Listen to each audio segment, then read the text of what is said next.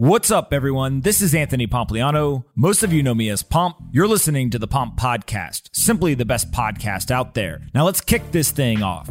Brad Kam is the co-founder of Unstoppable Domains. In this conversation, we talk about digital property rights, domains that can't be taken down by anyone, and a number of the new product initiatives that Unstoppable Domains is in the process of launching. I really enjoyed this conversation with Brad, and I hope that you do as well. Before we get into this episode, though, I want to quickly talk about our sponsors. First up is LMAX Digital, the #1 institutional crypto exchange. They offer clients the deepest pool of crypto liquidity on the planet, underscored by a 100% uptime track record through volatility spikes. They leverage LMAX Group's liquidity relationships and ultra-low latency technology.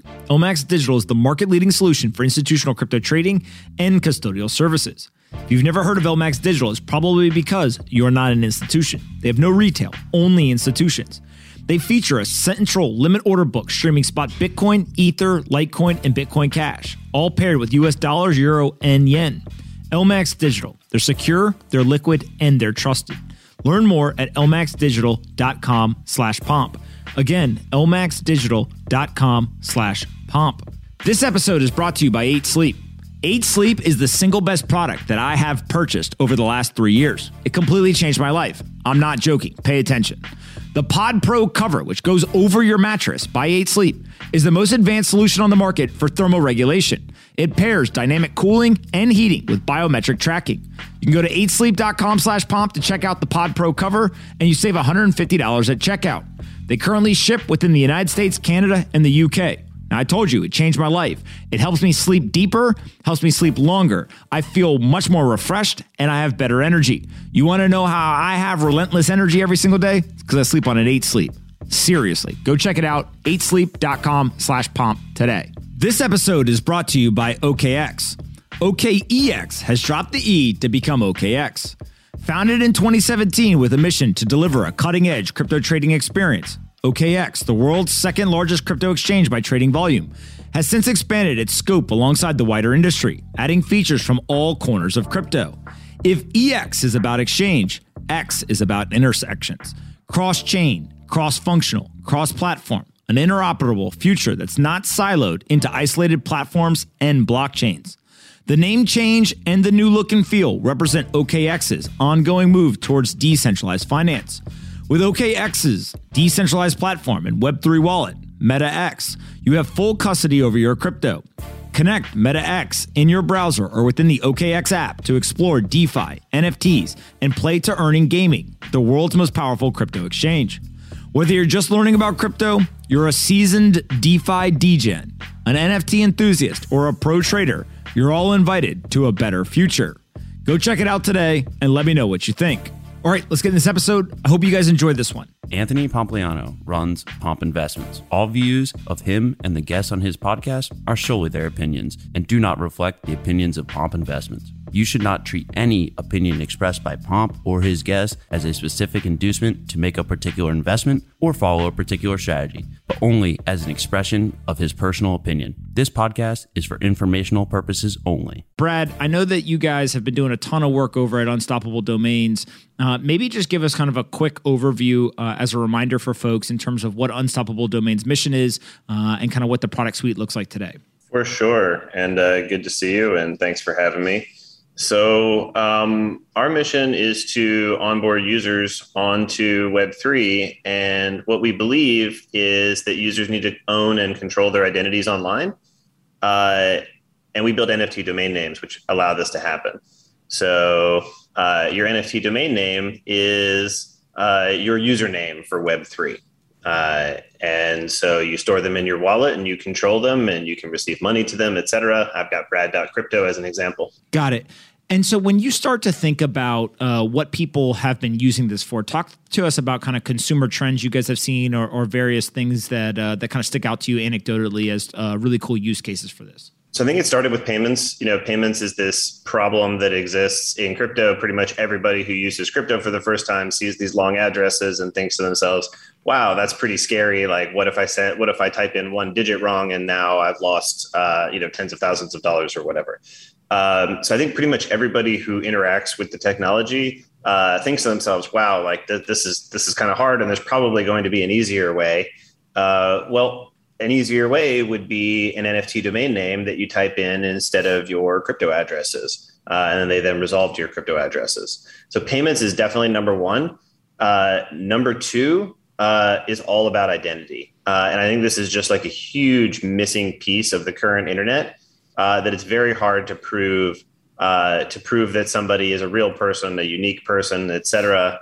There was a report pretty recently saying that Facebook wipes out 500 million fake accounts every single quarter. I think they actually targeted me with an ad, thinking that was a positive, that they were cleaning up the network. But I took that as, wow, the regular internet identity is totally broken. So identity is going to be the number two big use case. Got it. And so when you think about identity, walk us through kind of how you guys think the existing system is broken, and then what you guys are doing to fix this. Yeah, it's really all about not being able to have information that is true, and then being able to use it across applications. So what winds up happening is, Facebook will verify something about you, and then that information is trapped inside of Facebook's network. Facebook owns that information, and then you're sort of trapped inside of their ecosystem. What's going to happen in Web3 with identity is the user controls their username, which is their NFT domain name. The user attests to certain information about themselves by signing a message with the private key that controls the domain name. They're the only one that can do that. And then they can share or not share this information. So what winds up happening is you're going to have this kind of like bottom up identity where you're going to say, hey, this is me, and here are my crypto payment addresses. Here are my social media handles that I have verified that are also tied to my wallet or to my domain name. Things like this that you can say to apps, hey, here is information that is true about me, without having to share what that information is. So I think that's kind of like the key thing that you get to do in Web3 is you get to own your information, share it with apps when you want to. And because it's provable, you can share a proof of the information without actually sharing it yourself. And I'll give an example to make it a little sharper in a second. All right. What's the example? So the example is this new feature that we're launching, which is called Humanity Check. And so the way this works is there's like sort of a traditional traditional ID check that you do. That data is the identity provider says, okay, you're a unique human. And then that is tied to your wallet, not the data, just the fact that you have been checked. And now what you can do when you log in with a wallet, when you sign into an app with a wallet, is you can say, hey, wallet, hey, app, I'm a unique human. I don't want to tell you who I am. Maybe I'll tell you certain attributes about me, like I'm over 18, so I'm able to, use your financial services app or whatever, or I'm from this country, or some other attributes about me so that you can give me some sort of a special offer. But ultimately, knowing who a unique person is rather than just knowing what a wallet is in crypto is a huge missing piece. New customer acquisition is like the core of e-commerce, and crypto apps today don't know if they have 1 million customers or 10,000 customers with 100 wallets each. So give me an example. Like I go to a website, right, and I've got this Humanity Check. Why would I want to use this versus like just put my information in that I normally would? Like help me understand the difference between, let's call it like the Web 2 or the old way to do this versus what this empowers me to do. Yeah. So, I mean, at the start, I think that we'll take from the consumer motivation. I think the consumer motivation is going to be all about rewards. So right now, all the airdrops that you see in crypto, those are all loyalty programs. Those are all saying, hey, you have used my dApp for the past 2 years. That's really awesome. Thank you. Here's this special reward. But the lifeblood of commerce is around getting new customers. And there's no mechanism for this in crypto right now. So what's going to happen is I'm going to see that this is a unique person. I'm going to see that, hey, like they've used, Uniswap over the past year. They're like a Uniswap whale. And I'm SushiSwap. So I'm going to want to go and give them, some crazy reward for trying out SushiSwap for the first time. New customer rewards is going to be the thing that drives this whole ecosystem. And you could imagine things like an app would say, okay, I'm going to give $1,000 reward to a new customer. But hey, you, Anthony, you've got, several 100,000 followers on Twitter. I'm going to give you a $10,000 reward. Got it. And so what is the relationship with this data? Like, where does my data or information reside when I use something like Humanity Check? And then how much ownership or control do I have over it versus other people have ownership or control? It sits inside of an identity provider. Unstoppable Domains does not have it. The apps do not get it. But the way to think about it is that there's this on-chain data that we don't need any third parties to help us with, because we can just go read it on chain. And then there's some off-chain data, and there's going to be some experts, and we're going to want to use that off-chain data to be able to enhance our digital crypto lives. And so one example would be, I might want to know how many Twitter followers you have. And the way to find that information is to ask Twitter. So Twitter is the expert on how many Twitter followers you have. They are the source of truth for that. You're going to have a lot of these sources of truth. I think the important thing is to keep it in a silo. So there is one identity provider that has it. You can, of course, request to delete it whenever you want, but that's the only company that gets it. And the way that it works right now on the internet, if you were to go around and prove your real identity, the way you would do that is expose all of your information to every single app. That can stop now. You can have your one source of truth, the identity provider. They can keep that information private, and you can then prove things about that data without having to share it. Like you could tell an app, hey, I'm over 18, and the identity provider can verify that without sharing what your actual age is. Got it. And so when we start to think about this, what does this empower from an application standpoint? So if I'm a developer or I'm a startup team, like what should I be thinking about in terms of how this now leverages me, the ability to do something that previously wasn't available, or kind of build products in a certain way that may be different than what I was doing previously? Yeah, I mean, going back to this. So there's two things. If you're trying to get new customers, you're going to want to know the value of these customers. So this is kind of like the future. This is like Web3 marketing. Web3 marketing is, hey, I know that you're a unique person. I know that you're a Uniswap whale. I know that you've got 10 POAPs from this event. I know that you own these 4 or 5 currencies. Like, this is the marketing information that I'm going to use in order to try to get you to try my product. And the difference here is that previously I would pay Facebook, and now I'm going to pay you, the user, directly in the form of rewards. So I think that the customer acquisition is going to be the superpower here. It's the thing that basically all marketers spend all their time on. How do I find the right people for my app? So this is the building block that's going to enable apps to do that. So I think that is going to be kind of like where all the fire is. There's a sort of a theoretical thing that happens here too, which is that you now know one username, one person. So you can actually know whether or not someone's a real person. Like, that's going to make a much safer social media app. Like, that's going to make a much more secure dating app in the future. So I think from a security perspective, people on the internet are going to want to know, hey, am I actually dealing with a real person, or am I dealing with a bot, or am I dealing with a bot farm? Am I dealing with some company that's created, a million fake profiles in order to manipulate public discourse or whatever? All of these issues, I think, that we have on the internet can be boiled back down to we have an identity problem. We don't know when someone is a real person. So I think that's what you're going to see. You're going to see rewards, and then you're going to see this verification that someone is real in order to feel more comfortable interacting. And I think dating apps and social media apps are going to be, I think those are going to be, very, very popular use cases. Joe, John, what questions you guys got? My question would just be around human verification in general when it comes to crypto and Web3. Like, why does this matter so much? Because this is the anti-fraud measure for the internet. Today, 500 million fake Facebook accounts every single quarter. We do not know who we're interacting with online. This has led to global hackings, massive scams, political interference, all sorts of social problems all come back to the fact that we don't have verified real data.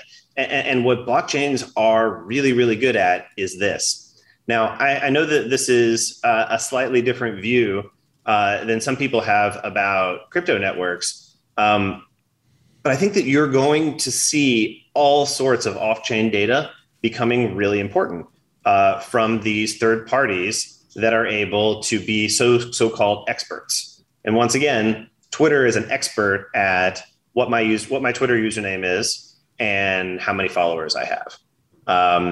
So I think this is sort of like an underappreciated set of data that is going to be extremely important for services that we have, services that we get online. So I hope that explains it.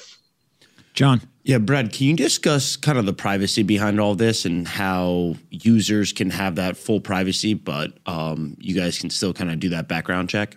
So you have to give your data to one company. You have to give your data to an identity provider, just like any.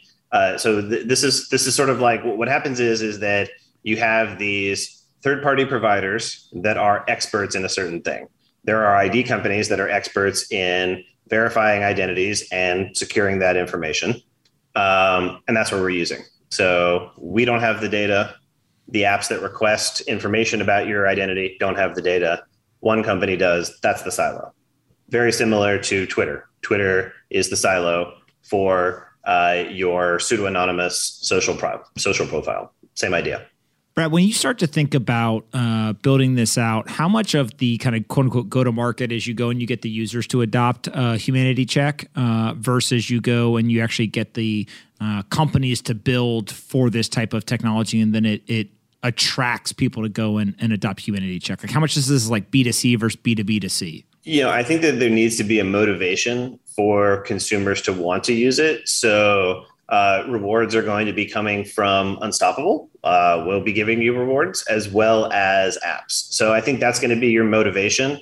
And then it's going to go both ways. So you kind of need both at the same time in order for people to use it. But this is on the back of a really big push that we've been making towards login and authentication with your domain name. We launched a login with Unstoppable a couple months ago. And all of this is the building blocks for decentralized social media and decentralized commerce. So instead of log in with Facebook, log in with your domain name, and then you can add a humanity check on top. So what's going to happen is you'll be logging into apps. The app will be like, hey, are you a unique person? And you can sign a message and say, yes, I'm willing to share that information. Yes, I am a unique person. Now they can offer you a service based on that. And where it's going to go is you're going to layer on more stuff. You're going to layer on-chain behavior. You're going to layer on off-chain behavior, like how many Twitter followers you have.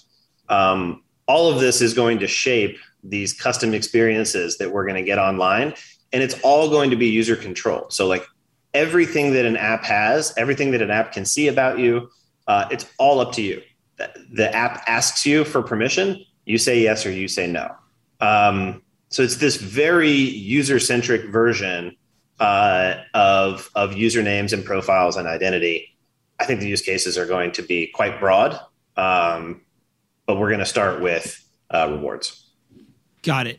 And then when you start to think about what the downsides of this are, like obviously the identity in the legacy world, there's a lot of positives the way it's been done, but there's also a lot of downsides. Like what, if any, downsides do you see or things people should be aware of as they go to adopt a product like this? I mean, I think that there's like a theoretical perfect state where maybe there's some way that algorithms would be able to identify a unique human in a way that no company needed to be involved, and that would be sort of some perfect future state. The tech does not exist for that to be possible yet, but I think that if we could ever get to a point to where we could eliminate the company that stores the identity data, we would absolutely want to do that.